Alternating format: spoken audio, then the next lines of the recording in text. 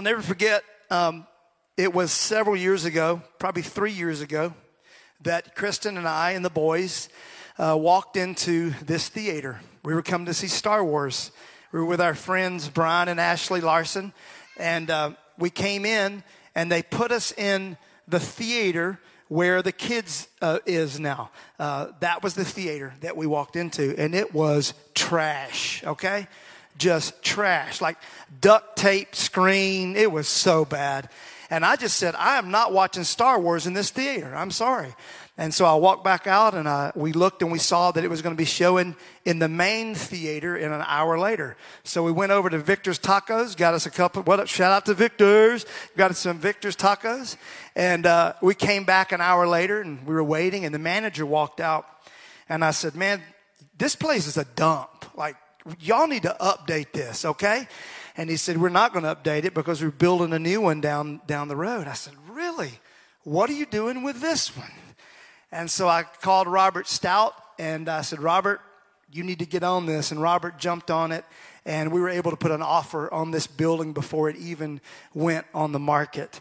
And so here we are, sitting in what used to be a movie theater and having church.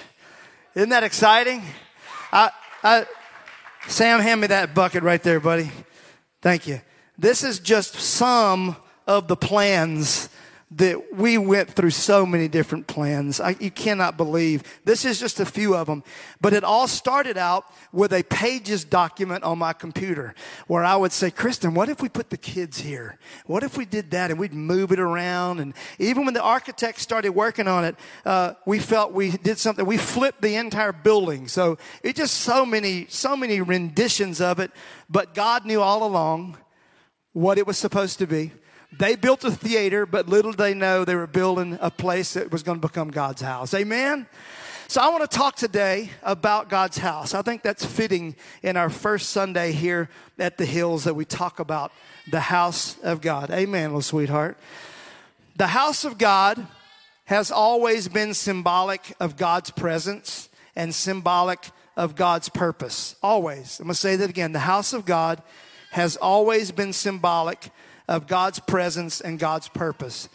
The Bible is clear that God blesses those that love his house. God loves it when we focus on him and when we focus on his.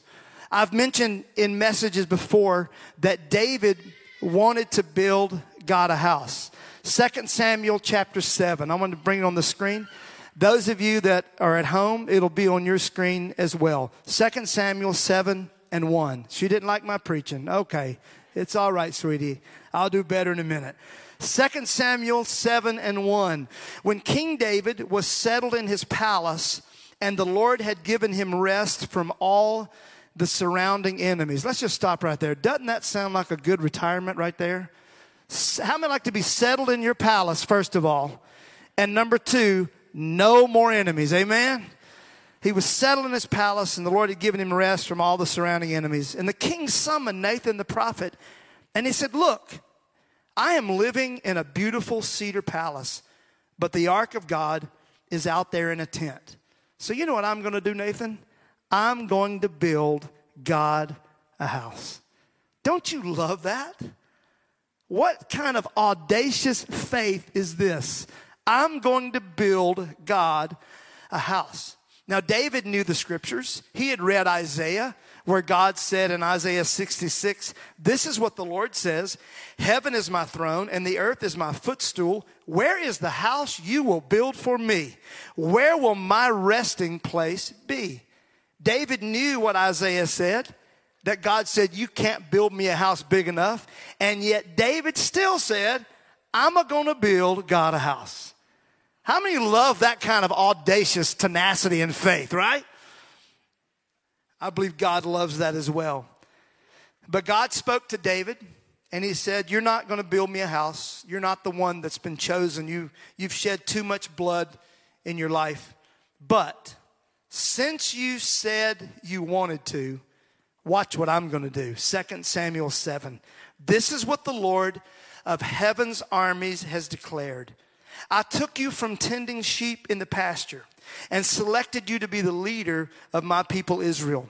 I have been with you wherever you have gone, and I have destroyed all your enemies before your eyes. Now I will make your name as famous as anyone who has ever lived on earth. Furthermore, the Lord declares that he will make a house for you. David, you're not going to build me a house, but just because you said you wanted to build me a house, I'm going to build you a house. A dynasty of kings. For when you die and are buried with your ancestors, I will raise up one of your descendants, your own offspring. I will make his kingdom strong. He is the one who will build a house, a temple for my name, and I will secure his royal throne forever. Verse 16, your house, David, and your kingdom will continue before me for all time, and your throne will be secure forever. All because David said, I want to build God a house.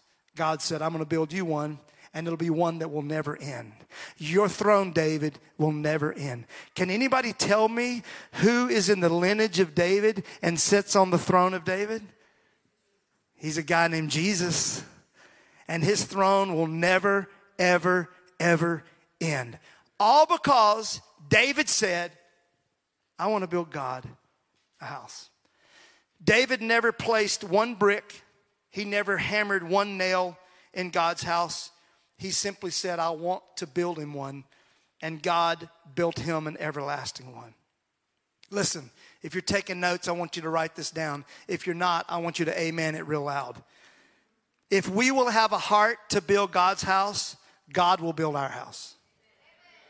So that's all the non-note takers. Okay, that's great. If we will have a heart for God's house, God will have a heart for our house. And not just our house. He said, I'm not just going to build you. I'm going to build your son's house and his son's house and their son's house. And it's going to go on and on and on. He will build a house for our children. Look at 1 Chronicles 22:5. David said, my son Solomon is still young and inexperienced. And since the temple to be built for the Lord must be a magnificent structure, famous and glorious throughout the world, I will begin making preparations for it now. Chapter 28:11. And then David gave Solomon the plans for the temple and its surroundings. David wanted to build God a house. God said, you're not going to do it. So what did David do? He didn't sulk, did he? That's a Mississippi word, sulk. Have you ever heard that? Just pouting. I think some of us probably would have pouted, right? Well, I want to build you a house and you won't let me. No. What did he do? He began to make preparations for his son to build God a house. I believe that we need to teach our children how to love God's house and how to love God, how to respect his house and how to respect him. Amen? That's our calling as a generation. David went on to tell Solomon, chapter 22, I have worked hard to provide materials for building the temple of the Lord. Watch this. Nearly 4,000 tons of gold, 40,000 tons of silver, and so much iron and bronze that it cannot be weighed. I have also gathered timber and stone for the walls, though you may need to add more. You have a large number of skilled stonemasons and carpenters and craftsmen of every kind. You have expert goldsmiths and silversmiths and workers of bronze and iron. Now begin the work, and may the Lord be with you. David did not build the temple, but he provided the resources and the design for his son to build it. Let me talk to my generation for just a moment. I believe that God has tasked our generation to help the next generation build God's kingdom. I believe that with all my heart. Now, I know this is our first day in this building, but I want to talk about what's next for us. Is it too soon? Hashtag too soon? No, it's not, because God has greater things for us than just this right here. I celebrate this. I am so excited about it, but I'm also excited about us building an entire children's wing where our kids can have it all to themselves and the youth can have their own room. I mean, you know, we're in the youth's room right now, right? You know that? In phase 2, this is where the youth are going to be. So thank you, young people, for allowing us to use your space on Sunday. I believe I believe that God has asked us as a generation to set up the next generation, to prepare for them, to give them the plans, to give them the designs, to give them the resources. Wouldn't it be amazing if our kids and grandkids never had to worry about taking a loan to get a building ever again? Wouldn't it be great if they never had to worry about where we're going to meet, what are we going to do? What if we could just provide it for them? I'm believing we're going to do that with all my heart. On this very first Sunday, I'm speaking prophetically and in faith that we're going to be able to build this entire thing out, and it's going to be debt-free. I believe it in Jesus' name. Crazy? Is that crazy? No, I'm believing it with all my heart. Look at what David did. He provided the manpower and the money for Solomon. The manpower. It's going to be on the screen. It took 180,000 laborers 7.5 years to construct the temple. And I was mad after 2 years of working on this thing. 7.5 years, 180,000 laborers. People that served and gave. I just want to stop and I want to thank each of you that have served, that have given, that have believed, that have attended. Many of you that are watching online that you couldn't be with us today. I've got texts and emails from folks that are joining us online. Thank you. Those of you that helped us in our living room and helped us in the basement. And I see Casey sitting on the front row. He's been with us from the very beginning. Casey, this is as much yours as it is anybody's. And we honor you. We honor all of you. Hey, Hills family, would you just give all these folks a great big hand today? Thank you. Thank you. He didn't just give him manpower, he gave him money. Just the gold in the temple in today's economy would have been worth $194 billion. Just the gold. The silver would have been worth $22 billion. That was over half of the known gold supply in the world. Let me just say that again. Over half of the gold in the world went into building the temple. And then David said, I'm not going to allow others to give. I'm going to give of my own money. He gave of his own money 3,000 talents of gold and 7,000 talents of silver. That 7,000 talents of silver in today's economy would be worth $75 million that David gave. 3,000 talents of gold, David gave $5.5 billion of his own money to go into the house of the Lord. Just the gold and silver alone. Not counting the timbers, not counting the precious stones, not counting the labor, not counting any of that. Just the gold and silver would be worth $216 billion today. And I almost passed out when we bought this for $3.8 million, you know? Did you know that if you took the money that for the gold and the silver, that you could have built 28 pyramids from just that? The house of God was priceless. And I love that David gave extravagantly. And the people of Israel gave extravagantly. Because there's nothing that he is not worthy of. Can I hear an amen? So David provides Solomon with the plans and the resources. I'm believing that that's exactly what we're going to be doing for our next generation. I love that even in phase 1 of this building, that over half of it is dedicated to next generation. You might hear some babies crying. They're in that nursery right there. Just right there. They can hear us in there. I love the fact that over half of this building already is dedicated to the next generation, where we're training them up and building it up. And you know what's going to happen? One day, they're going to reap a harvest, and we're going to be part of that.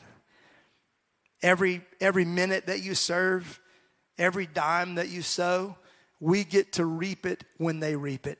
Look at what Jesus said in John 4:36. Now, even now, the one who reaps draws a wage and harvests a crop for eternal life. I love this. So that the sower and the reaper may be glad together. I am celebrating today the harvest that our next generations are going to reap. That's what we're doing today. When we celebrate, we're celebrating in the future. Not only are we building something for our kids and their kids and their kids, we're also building something for this community. Something for this community. I had a phone call with Paula Foster. Many of you may know that name. Paula and Dr. David Foster planted a church in Bellevue many years ago, Bellevue Community Church. And it was long before anybody planted churches in schools. And they were just ahead of their time. And when I moved to Nashville, Dr. Foster took me in and spent some time with me. And I still have notes that things that he said and just became very dear to me. And he passed away a few years ago. And so I reached out to Paula this week, and I said, I want you to know that we're having church in Bellevue where you guys started. And I just want you to know that we honor you. And she said, you're going to be a blessing to this community. This community needs the hills now. Here's what I love. Ezekiel 43:12. This is the law of the temple. All the surrounding area on top of the mountain will be most holy. This is the law of the temple. Did you know that not only is this place going to be holy, but everything around this place is going to be holy? Bellevue is going to be blessed because the hills is here. Amen? I think I'm a little bigger amen than that right now. Amen? Every single person that served and gave and prayed for this venue to come to pass is going to be blessed. God told Malachi that if you will make my house your priority, I will open the windows of heaven for you. I will pour out a blessing so great that you won't have room enough to take it in. How many of you want that kind of blessing? No, I'll take y'all's right now. Lord, you saw that. One hand was raised. Me and my man raised our hand right here. Just as. Let me ask you a question. How many of you want that kind of blessing? You know how to do it? Make God's house a priority. Make it a priority. Every time the doors are open, I'm going to be there. Matter of fact, when the doors aren't open, I may be here. Just come walk. Chris and I can't leave. We just come up and walk around. What we got to do? Nothing, but let's just stay for a little while. I love that. God wants us to have a heart for his house. In closing, God told Solomon in 1 Kings chapter 8, he said, I want you to tell those people that have honored me and they've honored my house that I'm promising them something. I'm promising them something. So I want you to listen. For those of you that love God's house, he's going to promise you something. And that is not that scripture. Bring that one down. That is this. Watch this. God said, tell them this, that when they pray, I'm going to hear their prayer. Secondly, if enemies come, I will protect them. Remember, this is a promise for everyone that loves God's house. 1, I'm going to hear your prayer. 2, when the enemies show up, I'm going to protect you. 3, if there's drought and famine, I will provide. If there's pestilence, I will intervene. If there's disaster, I will care for them. If there's disease, I'm going to heal. If you sin, but you repent, I will forgive your sins. That's the promise that God made. And he's the same yesterday, today, and forever. So the promise he made for the people that loved his house then is the same promise for the folks that love his house now. Aren't you thankful for that promise today? And just like God does, he takes it to another level. He says, this is not just for Israel. This is not just for church folks, for Christians. Now you can bring that scripture up. He said, in the future, foreigners who do not belong to your people Israel will hear of you. Everybody say foreigners. These are the people that the Jewish folks didn't hang out with. These were the Gentiles. They weren't allowed in the temple. It just wasn't how it is. They were the outcasts. They were the unbelievers. They were the pagans. And yet God said, I want you to know this. The foreigners, they will come from distant lands because of your name. They will hear of your great name and your strong hand and your powerful arm. And they will pray toward this temple. And then I will hear from heaven and grant whatever they ask. Don't you love God? That he never makes it exclusive. If you go into our volunteer hub, you'll see a mirror there. And on that mirror, we've written him and them. That's what it's all about. It's all about him and it's all about them. So I'm glad you're here today, but we didn't build this house just for us. We built this house for the foreigners, those that are far from God, those that don't know him, those that have never experienced what you and I have experienced. That's what this house is about. And God says, if they will show up to my house, I'm going to hear their prayer and I'm going to answer. One last reading. Have I read too much scripture for you today? Okay, making sure. 2 Chronicles chapter 7. Man, I love this.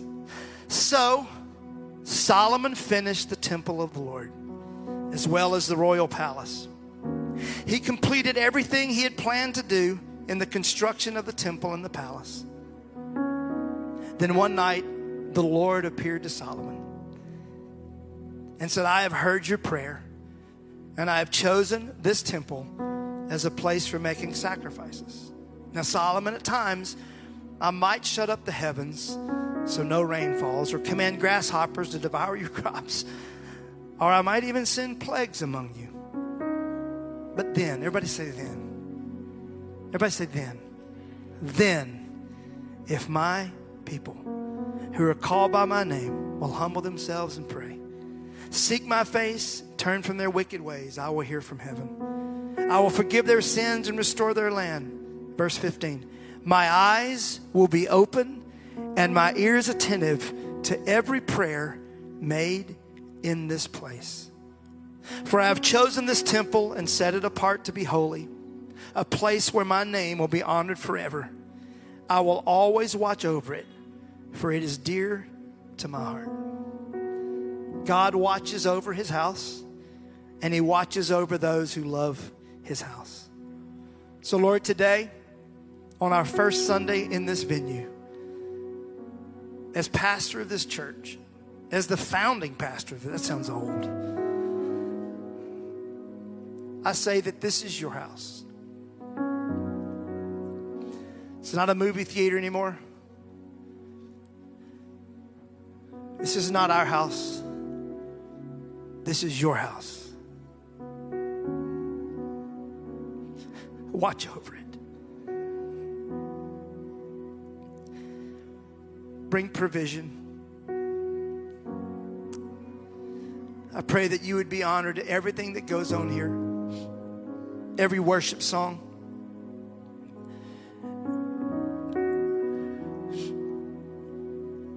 Every community event. Every baby dedication. Every marriage.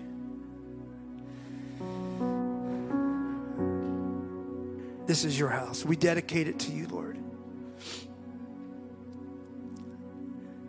May you receive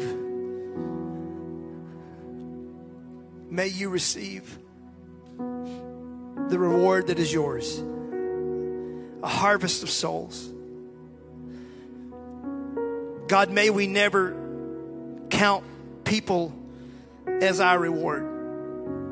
They're your reward. You shed your blood for them. Every soul that comes to know you is your reward. I thank you, Jesus. I thank you, Lord, for those that have gone before us and have given and sowed and shared. I thank you for all the pastors and churches in this area that have broken the ground. The Wilsons. I thank you, Lord, for all the sacrifice that we stand on the shoulders of so many people. May they know that this is part of their harvest as well. Give us a love for your house, Lord. Let our children love your house. When they think about something to do, I hope they want to show up at the hills, Lord. Let this place be a place of laughter and joy and power and healings in Jesus' name. God, you said that you would hear the prayers. And so, God, we're praying to you today. Let this be a house of healing. Let it be a house of deliverance and salvation and joy and the glory of the Lord. In Jesus' name, amen. Let me give you an opportunity today to make a step toward Jesus. Man, what a better day to give your life to Jesus than on the first day in our brand new building. Amen. Those of you that are joining us online, let me ask you, what's your relationship like with Jesus? Is he the Lord of your life? You may be a believer, but is he your Lord? Is he your Savior? Is he your master? Have you given him everything? Those of you that are with me today, maybe you just showed up as a guest. Somebody invited you and you've never made a commitment to follow Jesus. I want to encourage you to do so. The scripture tells us very plainly that if you will believe in your heart and confess with your mouth, you will be saved.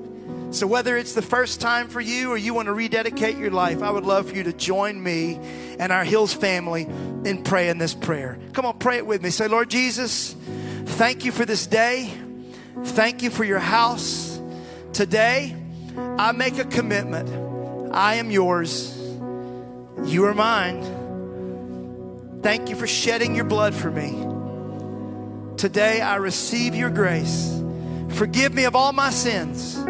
I pray, God, you would fill me with your Holy Spirit. And I want everything that comes with it. I want to live with you forever, abundantly, beginning right now, in the mighty name of Jesus. And everybody say amen. Hey, Hills family, let's celebrate with the folks that prayed that prayer today.